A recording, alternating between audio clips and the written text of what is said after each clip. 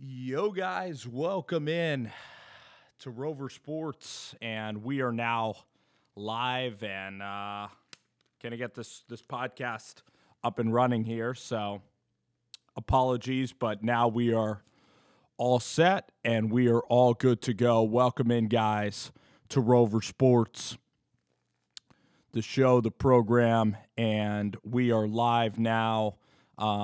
Pretty much breaking everything down in the world of sports and in pop culture, because a lot of us just got done watching the Academy Awards and Parasite ends up winning the best film of this year. So Parasite ends up winning best film of the year, of the season. So congratulations to Parasite and congratulations to that movie. I thought it was well done. The ending was certainly surprising for anybody out there who hasn't seen it. Just go on demand. Your local theater is going to have the movie, and it's worth your time. It's a very interesting plot, a lot of unexpected turns. And I thought the Academy Awards tonight, I mean, Will Ferrell came out there tonight. Brad Pitt won for Once Upon a Time in Hollywood, also an entertaining movie. It just happened early this year, the Oscars. It happened early February. There wasn't really a host. The lead-up wasn't as great as it has been. Like, I liked when Billy Crystal did the Academy Awards. So, but I'm going to talk a lot today about the XFL, and we're going to talk a lot about college basketball.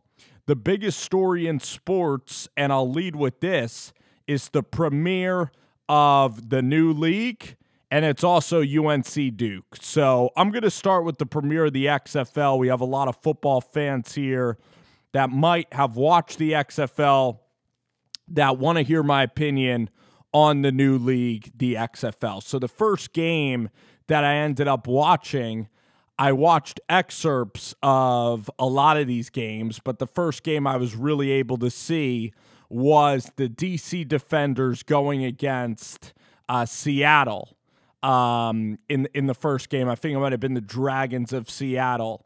And it was Cardale Jones. It was this guy named Ross, who's a kick returner for the Redskins. He was out there. And so the DC Defenders ended up winning this game. That's the first thing that ended up happening. But do I like the XFL? I like the new league. I like some of the quarterbacks. I mean, the quarterback is what's going to attract me to the league. If you have a quarterback that is going to be like a name brand guy, or a Donnell Pumphrey who's a running back, or maybe it's John Ross, a receiver for the Bengals, who ends up, getting cut. And even though John Ross isn't in the league, maybe it's a guy that was a prevalent college football player. And this definitely seems like a minor league. So the one thing is the players aren't too flashy of names. It's not like they're bringing in college talent like they're getting Trevor Lawrence. So if they had can't miss players, I think I would schedule the time around the XFL. But the thing I like is that it's on big network television. So the AAF was on the NFL Network. It premiered on CBS, so Turner was able to have access to it. But the product of the XFL, the product of the XFL, it's actually not awful. The officiating in the XFL, everybody's mic'd up. I like the sideline interview aspect that creates some more creativity. So the league, the sideline reporters very integrated into the game. These guys aren't making too much money, so you're able to hear them mic'd up. And these guys, like, it isn't as important as maybe the NFL, so you're able to hear the coaches and everybody's agreed because they are actually getting paid. So everybody just agrees to be mic'd up. And I like that. The more mics, usually the better. Even the Sam Darnold game, it didn't work out for him, the seeing ghost things. But at the same time, I mean, it creates some interest in the product and in the league. So the fact that the quarterbacks, I enjoyed hearing all the complexities of the calls. I like the 25-second clock. The kickoffs are very innovative, how people are not getting hurt, and you do see more kickoffs. So I really do like it. And the 2-point conversions, the 25-second clock, you're seeing more football. Now, the product, I mean, these guys aren't as talented as NFL guys, and they're not even as marketable. I mean, the offense is downright bad at a lot of points. Let's just call it how it is. The offense is poor. They're in big markets. But the thing I do really like about this is, again, it's on big-time TV. The times of these games are very, very good. So you're not exactly fighting with prime time. You got 2 o'clock on Saturday, 2 o'clock on Sunday, 5 o'clock on Sunday is also a really good time. It's simple. I believe that there's only 8 teams in this league, so you're going to get familiar with each of the players. And I actually like that they don't have a ton of teams at the moment because you can kind of identify and you can kind of get used to each player. The XFL, though, it's not like I'm carving out time to watch it, but if I'm at home or I'm somewhere and there's a TV, you can put on the XFL.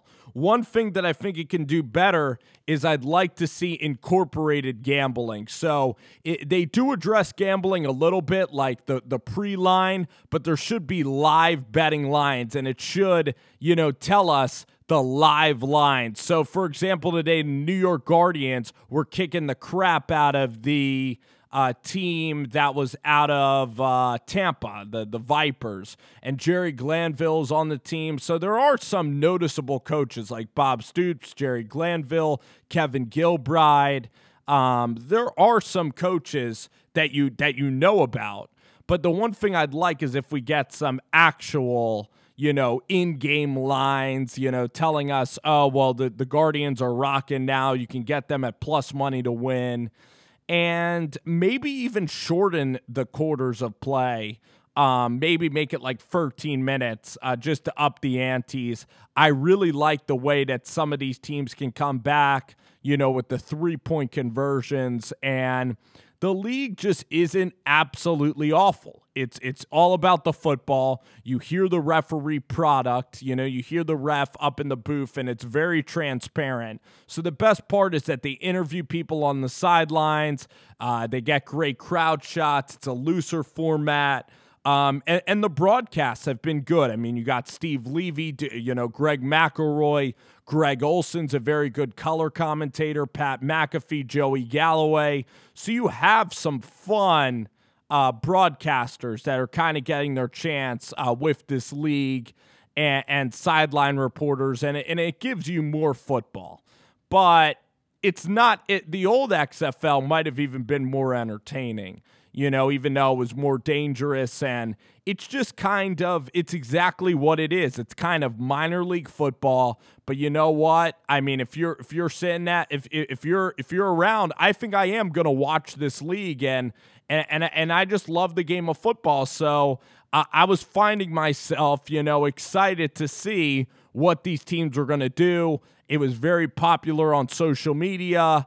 They are playing at big stadiums, so the stadiums aren't sold out, but it is in big markets. And the fact that it's prime time on big network television, I mean, that is certainly a key for this XFL. So I think that a lot of people liked it.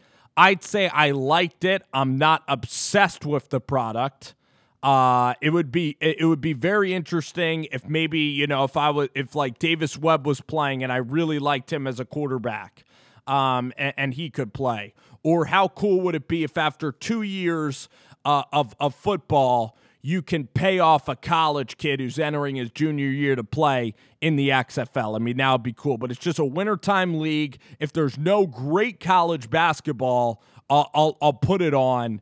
But it's going to take a lot for me to really record the games or get super stoked about it. But again, on Sunday afternoon, when most of the college basketball is on Saturday, there is a window right now. There is a sweet spot for this league.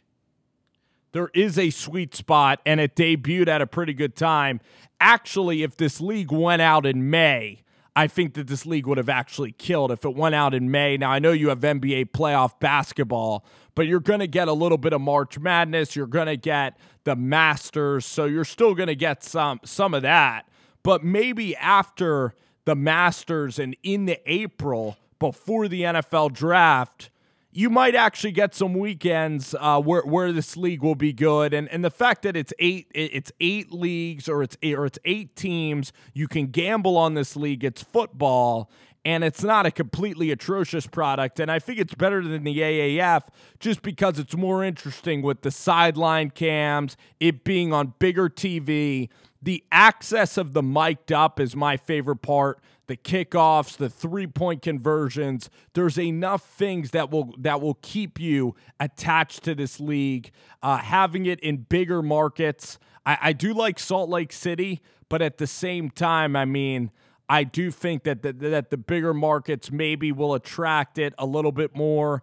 And the interesting thing about this league is that it's not trying to really compete with the NFL. I mean, these guys, they might be famous. Like if Cardale Jones plays for the DC Defenders for like 5 more years, and the fact that like the DC Defenders are maybe even more entertaining than the Redskins, people will remember you if you do play in the XFL. It's a tremendous platform on national TV. It's not like it's on the NFL Network, so it is on big TV, and people will stumble across this football. ESPN, ABC, and Fox.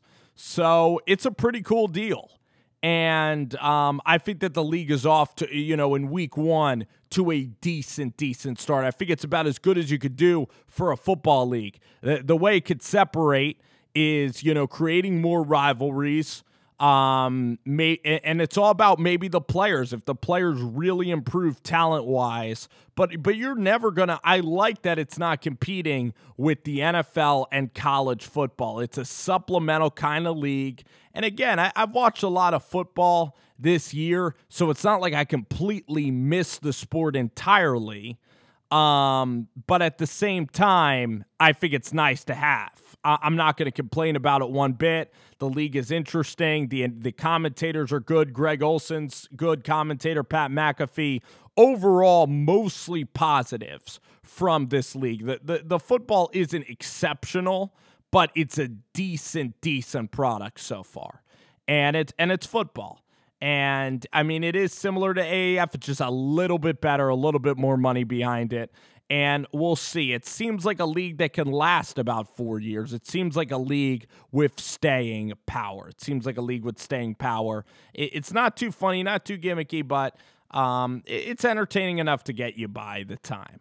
Let's talk a little bit about UNC and Duke, a absolutely wild game in Chapel Hill. I haven't been watching a lot of North Carolina, just because North Carolina is a blue blood, but also without Cole Anthony, they haven't been the same team, and they've really struggled this year to stack any kind of wins together with Roy Williams and with that basketball team.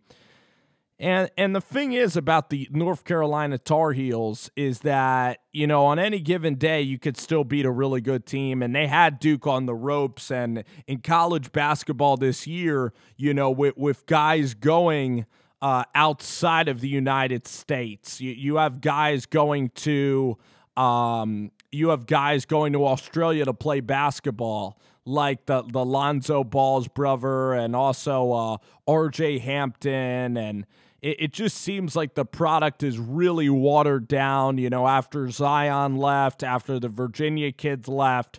So there isn't the type of competition that it was last year in college basketball, but that's still exciting because, the mid-majors can maybe make some noise in this March or maybe be higher ranked.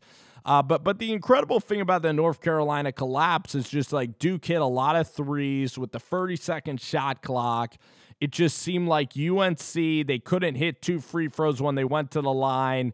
And they also just gave up so many easy, uncontested layups at the other end. So their defense was just atrocious down the stretch. So they were just planning on winning, and they didn't even contest layups at the rim. They didn't even block out. They were so guarding against the three that Duke just kept, coming back with little layups and little layups.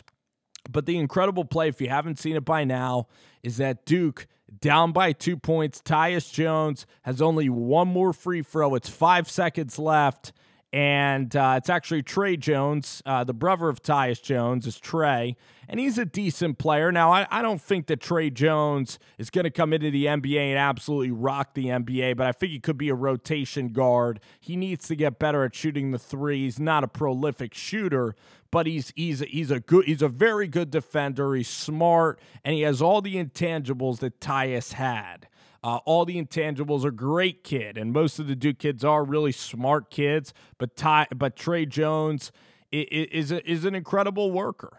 And Jon Scheyer, who might take over for Coach K when, Coach K decides to retire, Jon Scheyer works with these kids a lot. And the incredible thing about Trey Jones, this last play, was how he took the ball and how he shot it almost like I used to shoot it in third grade, with your elbows out, and he just absolutely launched it at the front of the rim. And he practices this shot every single day in practice, and the ball ricocheted off the front of the rim, didn't hit anything but the front of the rim, and it was going at like at 90 miles per hour. It had no chance of going in. Trey Jones then goes back. He happens to retrieve the basketball way outside the three-point line as it ricochets to the right, doesn't go out of bounds at all, hits the front of the rim perfectly, and there's a lot of chance that in this game it can hit the rim, it can hit the backboard. The way Trey Jones threw it, it's almost like he chucked it. There's almost no way that the basketball would even stay in bounds. And that's what made this so incredible, is that the ball just stayed in bounds and he played it perfectly. And it's one of those scenarios that, even though he practices this scenario, it's just incredible that it happened to work because of the way how hard he threw that basketball. And it went off the front of the rim. He happened to retrieve it, and then he rose up and hit a 19-foot shot in between a couple of defenders. He had to dribble, was getting mauled, threw up a shot, leaning to his left. It's one of the clutchest shots in the history of college basketball. Now, it's one that you remember, like Austin Rivers beating North Carolina, and this wasn't like Tyler Hansborough, Marvin Williams. It's not like Ty Lawson or even Raymond Felton is playing at North Carolina anymore. It's not even like you have elite level Vince Carter, Antoine Jameson-like talent. You don't have incredible wing talent at North Carolina.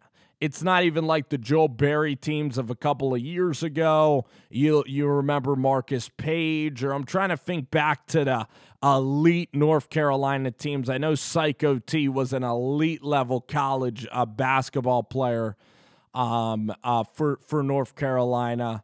And I'm trying to think. I mean, you had Luke May, so you had some good wings, and then guys that would kind of go on to have decent NBA careers.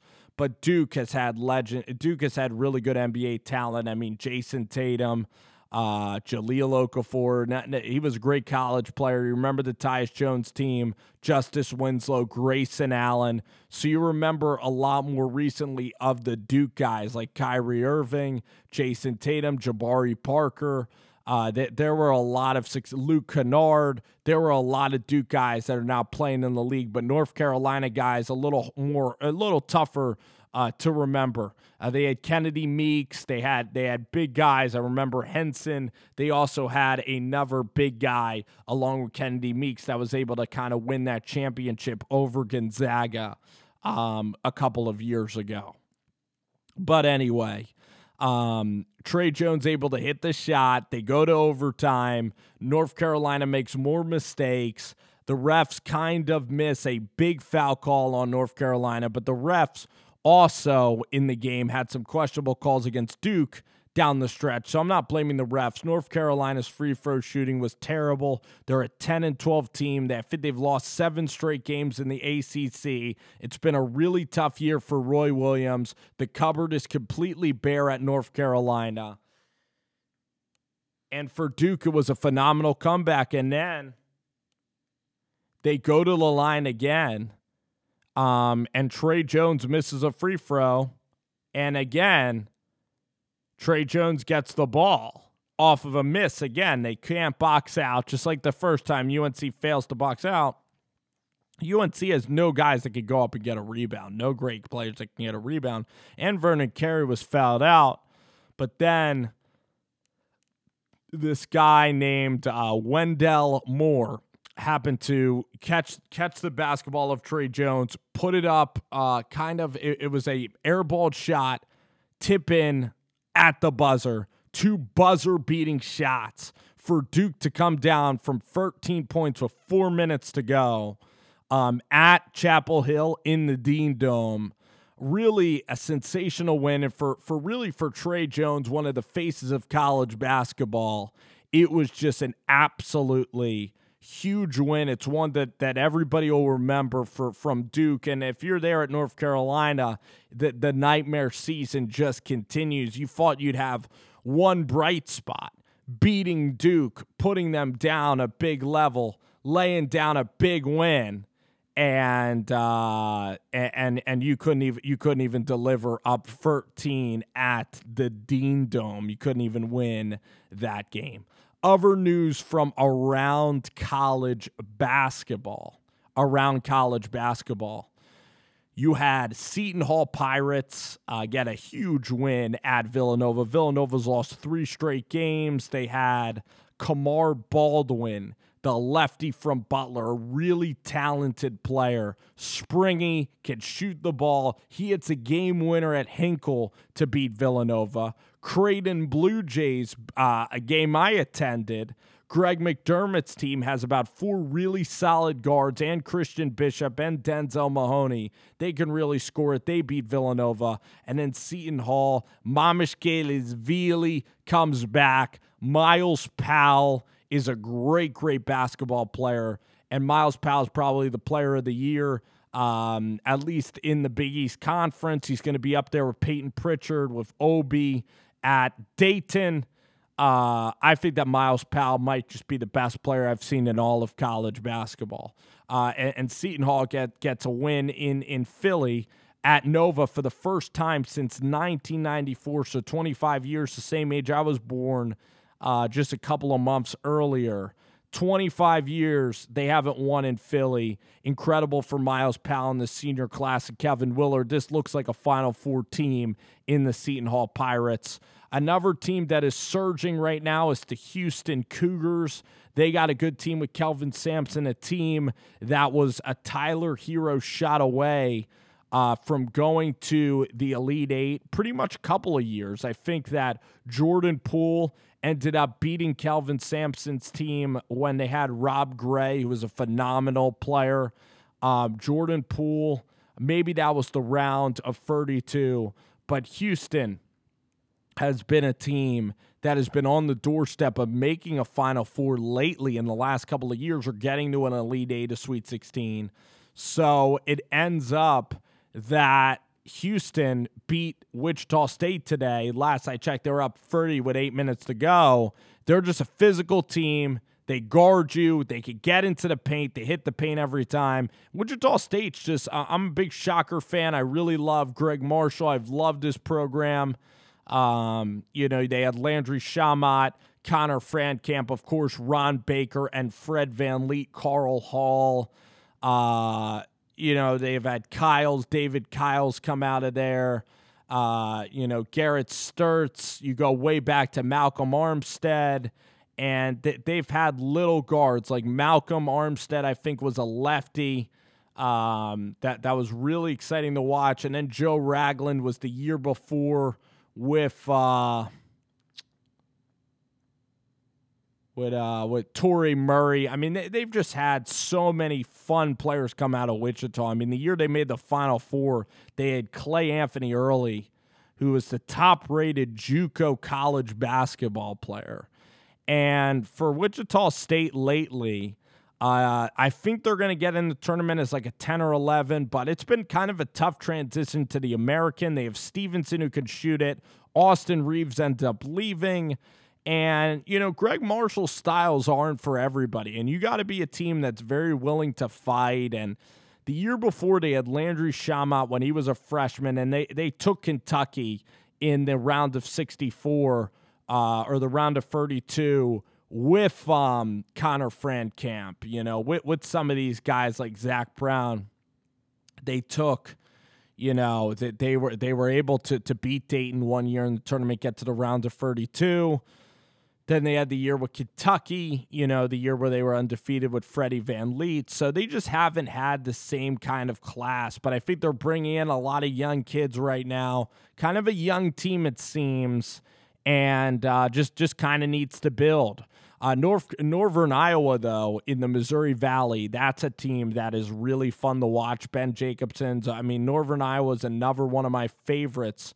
And what UNI is doing right now, I think they've won 6 straight after they lose at SIU. UNI, the king of the Valley, and a couple more wins, and they're probably going to get an auto bid even if they don't win Arch Madness. And it's looking like the real competition is going to be Loyola at Arch Madness. Porter Moser has a great defense. SIU will be a challenge at Arch Madness. Then you look around the conference at some of the tough teams. I mean, Missouri State has just taken a downward spiral, but the SIU Salukis, it has been amazing what SIU has done lately. Indiana State loses a game at Illinois State, so Indiana State's also going to be a top 4 seed. And Coach Lansing has a pretty good team this year. They have Key. They have some guys that can defend. They have some seniors that are good basketball players. But UNI with A.J. Green, you have Kimmons off the bench, Antoine Kimmons from Minnesota, and then you have Trey Burhow, who can really shoot the basketball. Isaiah Brown. This is a really good defensive team, kind of a guard-oriented team. But then down low, you have Austin Fife, and then the big guy from Minnesota. His name is escaping me. It's Dahl. So UNI, you have AJ, you have Trey Burhouse, Spencer Haldeman.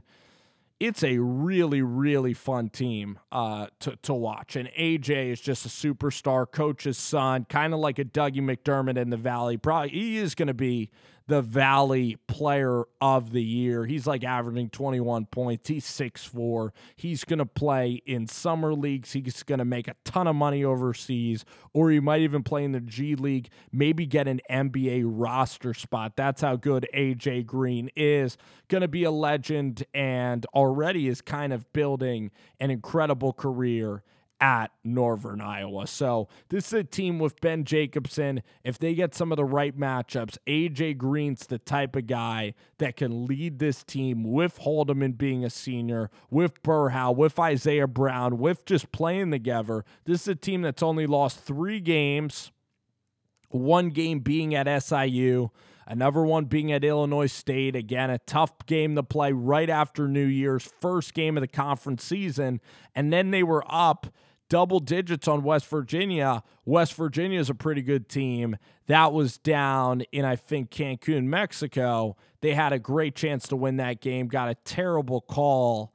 UNI got a brutal call at the end of regulation on Spencer Haldeman, which, ended up really derailing the Panthers of winning that game because it was a play where, a guy just fell on his back. They call a flagrant one on Spencer Haldeman when the game was essentially tied against West Virginia, so a terrible refereed play. So I just hope UNI maybe even goes to Arch Madness. As a Valley fan, it'd be nice to see the Salukis maybe win Arch Madness and get UNI and Southern Illinois both into the dance. I want to see 2 Valley teams dance if possible. And SIU, I mean, this is just an incredible job by Mullins, their coach of SIU. I mean, Marcus Damask is basically my favorite player in college. One of my favorite players in college basketball. He's from a small town in the middle of Wisconsin. But this guy's 6'6". He's taller than AJ Green. He could back down. He could hit shots inside. You have Barrett Benson, experienced, incredible leader. A guy could hit threes outside. A guy could get inside, kind of like an Al Horford type. Just a really fun player. Has the fro, has the hair. And Barrett Benson from Northwestern just brings that experience, that toughness. And then you have, I believe his name is you have the guy McGill. I think it's Anthony McGill. He's a guy that could absolutely light it up, shooting threes, and he's a guy that'll launch those high arcing threes. So he's a little guy, shoots the three ball really well. So Southern Illinois, another team to watch for in the Valley, and this is a team that first year of Coach Mullins. I think it's Rob Mullins. I'll find you the name right now. Give me 1 second.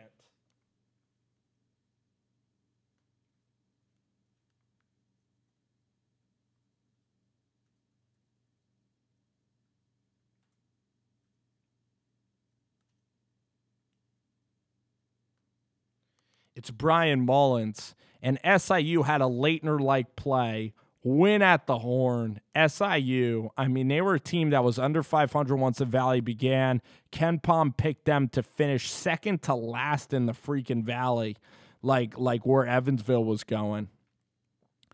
And this win is absolutely incredible for SIU. They were able to beat Missouri State. Dana Ford's team finally played pretty tough. They have Prim inside. They have a couple of guys that could score it. Missouri State underachieving, inconsistent there with Dana in year 2, even though they've recruited really well. But that's been Missouri State. So that's kind of the state of college basketball. San Diego State, Dayton still rolling. Maybe those guys will be 2 seeds on that line. It'd be fun to see if Dayton or SDSU can maybe get a 1 seed if SDSU, San Diego State can kind of run the table. Kentucky kind of coming in the form. Kansas is going to be tough, but I really think that Kentucky, they look like an impressive team right now. They're starting to hum, and they're starting to play pretty well. It is a wide open tournament. Maybe Bill Self can eventually win this thing. Seton Hall is a team with Miles Powell that can win the entire tournament. Louisville's a team that'll compete. Florida State is not a bad basketball team either. It's a year where there's a lot of teams that are down, but I think it makes it fun because you could get like a mid-major come out there and go to the end of the tournament. So college is in full swing. Let me give you some trade deadline thoughts. I'll give you guys. I saw Andrew Wiggins last night. I really think, too, Furkan Korkmaz deserves a shout-out. 2 games over 30 points for Furkan. He's absolutely dealing as of late. He's really he's ascended in a couple of games. He's knocking down the 3 now. He's not that good at dribbling, so maybe it's not applicable to the playoffs, but he's got to keep this confidence up if he's going to keep rolling. Sixers beat Memphis and the Bulls. They needed to do that. The Sixers are tremendous at home. I can't even remember the last home game they've lost. They maybe only lost 2 home games in the entire stretch of games. The Warriors getting Andrew Wiggins, paying him $30 million. I did a podcast the other day. I actually liked what Golden State did. They turned Kevin Durant into D'Angelo Russell. Russell's not going to fit their team. He's not a good enough defender. He's too much like Steph Curry. He can't really move without the ball that well. And I just think that I just think Wiggins is going to fit the team more. But Wiggins is more of like a 6-man Andre Iguodala type of guy. But he's not even like Iggy in that he's way too hesitant. And he needs to develop that killer instinct. And that's what Steve Kerr needs to do with Andrew Wiggins. So Wiggins needs to get that killer instinct in order for Andrew to roll. And even at the end of last night, he's playing out there with like Jordan Poole, Eric Paschal. He's playing with just a bunch of nobodies on Golden State, the worst team record-wise in the league. And he won't even take the chances at shooting or at winning. He's deferring to these absolute scrubs. So he's always nervous. He doesn't want the ball down the stretch. He's not willing to take games into his own hands. And it's not just the pressure of playing in a big market. He won't even do this at Minnesota. He won't even take the last shot or put in the extra work. And he doesn't have that alpha mentality at the end of the game, and that was really concerning because I looked at Wiggins. I'm like 22 points. I know what Andrew did out of Kansas. I've watched him a little bit, but I don't watch a ton of Wolves games. And just seeing him on Golden State in this light, it was certainly concerning. Just seeing his inability to score the basketball, or just seeing his want to at the end of the game. It's a 6-point game against the Lakers, and he can't, and he's invisible. He doesn't want any part of trying to hit a clutch shot. He wants no part.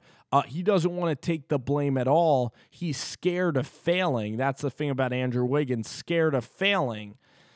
And I think he could be a really good player. And I don't think Russell is this magical player for the Wolves. They also give up a first rounder.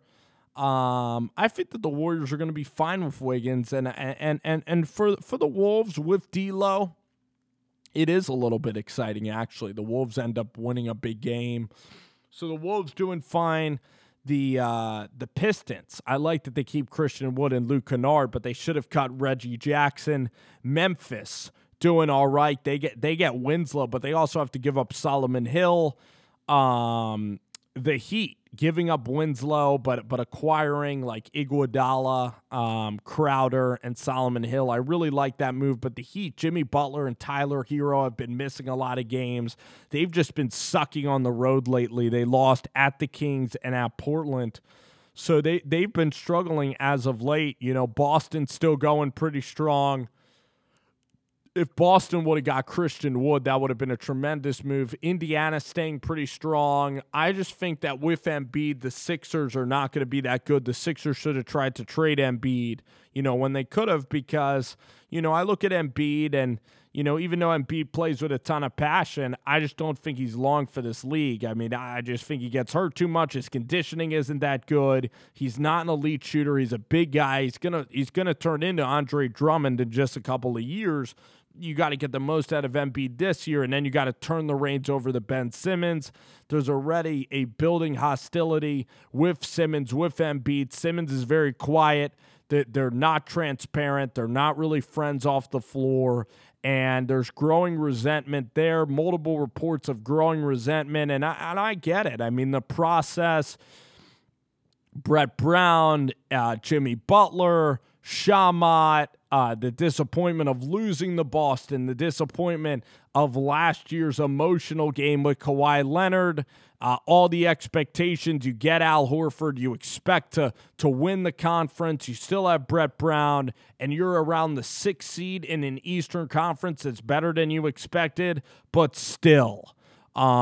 This Sixers thing has been disappointing, but it weighs mentally on a guy like Embiid with this fan base that's an ever restless kind of fan base that's still getting over the process. This isn't a small market, where Embiid can continue to play, continue to pad stats, can kind of live out like a Detroit or a Minnesota. This is Philadelphia, and eventually the other shoe's going to drop. Brett's going to end up getting fired at the end, and I believe that Embiid will go, and this will be a Ben Simmons team, and I think it'll be the best for everybody, kind of rip the Band-Aid off. I think Embiid is like the Alex Smith of Philadelphia, and then once Ben Simmons gets a hold of this team, you spread him around with more shooters like Furkan.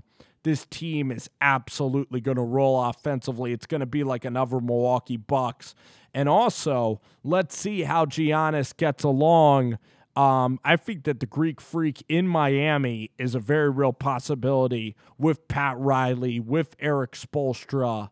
I really think that in Miami, Jimmy Butler 2021, you have the Greek Freak, Jimmy Butler, Bam Adebayo, this could be something to watch for All-Star Weekend in the NBA.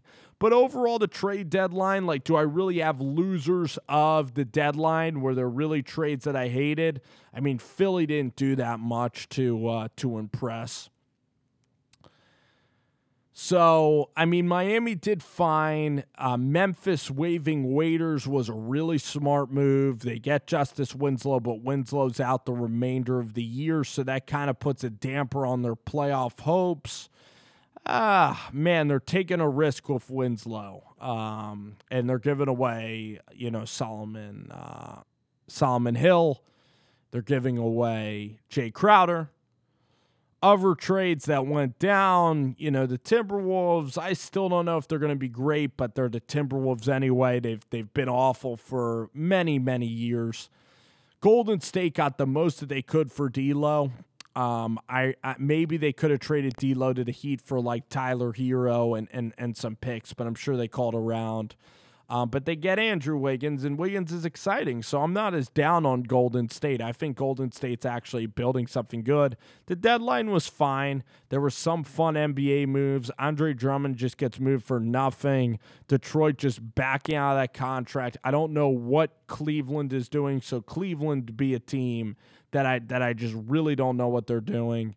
And otherwise, it was fun between Golden State and the Wolves. That was the big, NBA trade deadline piece. And it's really up to Kerr and Draymond. I really think that there's a chance that these guys get it right in Golden State. So I want to thank you guys for coming on the show or for listening today. Little XFL, little college basketball. Talked a little bit about the NBA at the tail end of the show. So it was fun. It is fun coming on here, doing this podcast. We'll try to get a guest on, within the next couple of weeks. But anyway, guys, it has been enjoyable. Thank y'all for listening to Rover Sports. Subscribe, give a review. Appreciate y'all. Have a great night.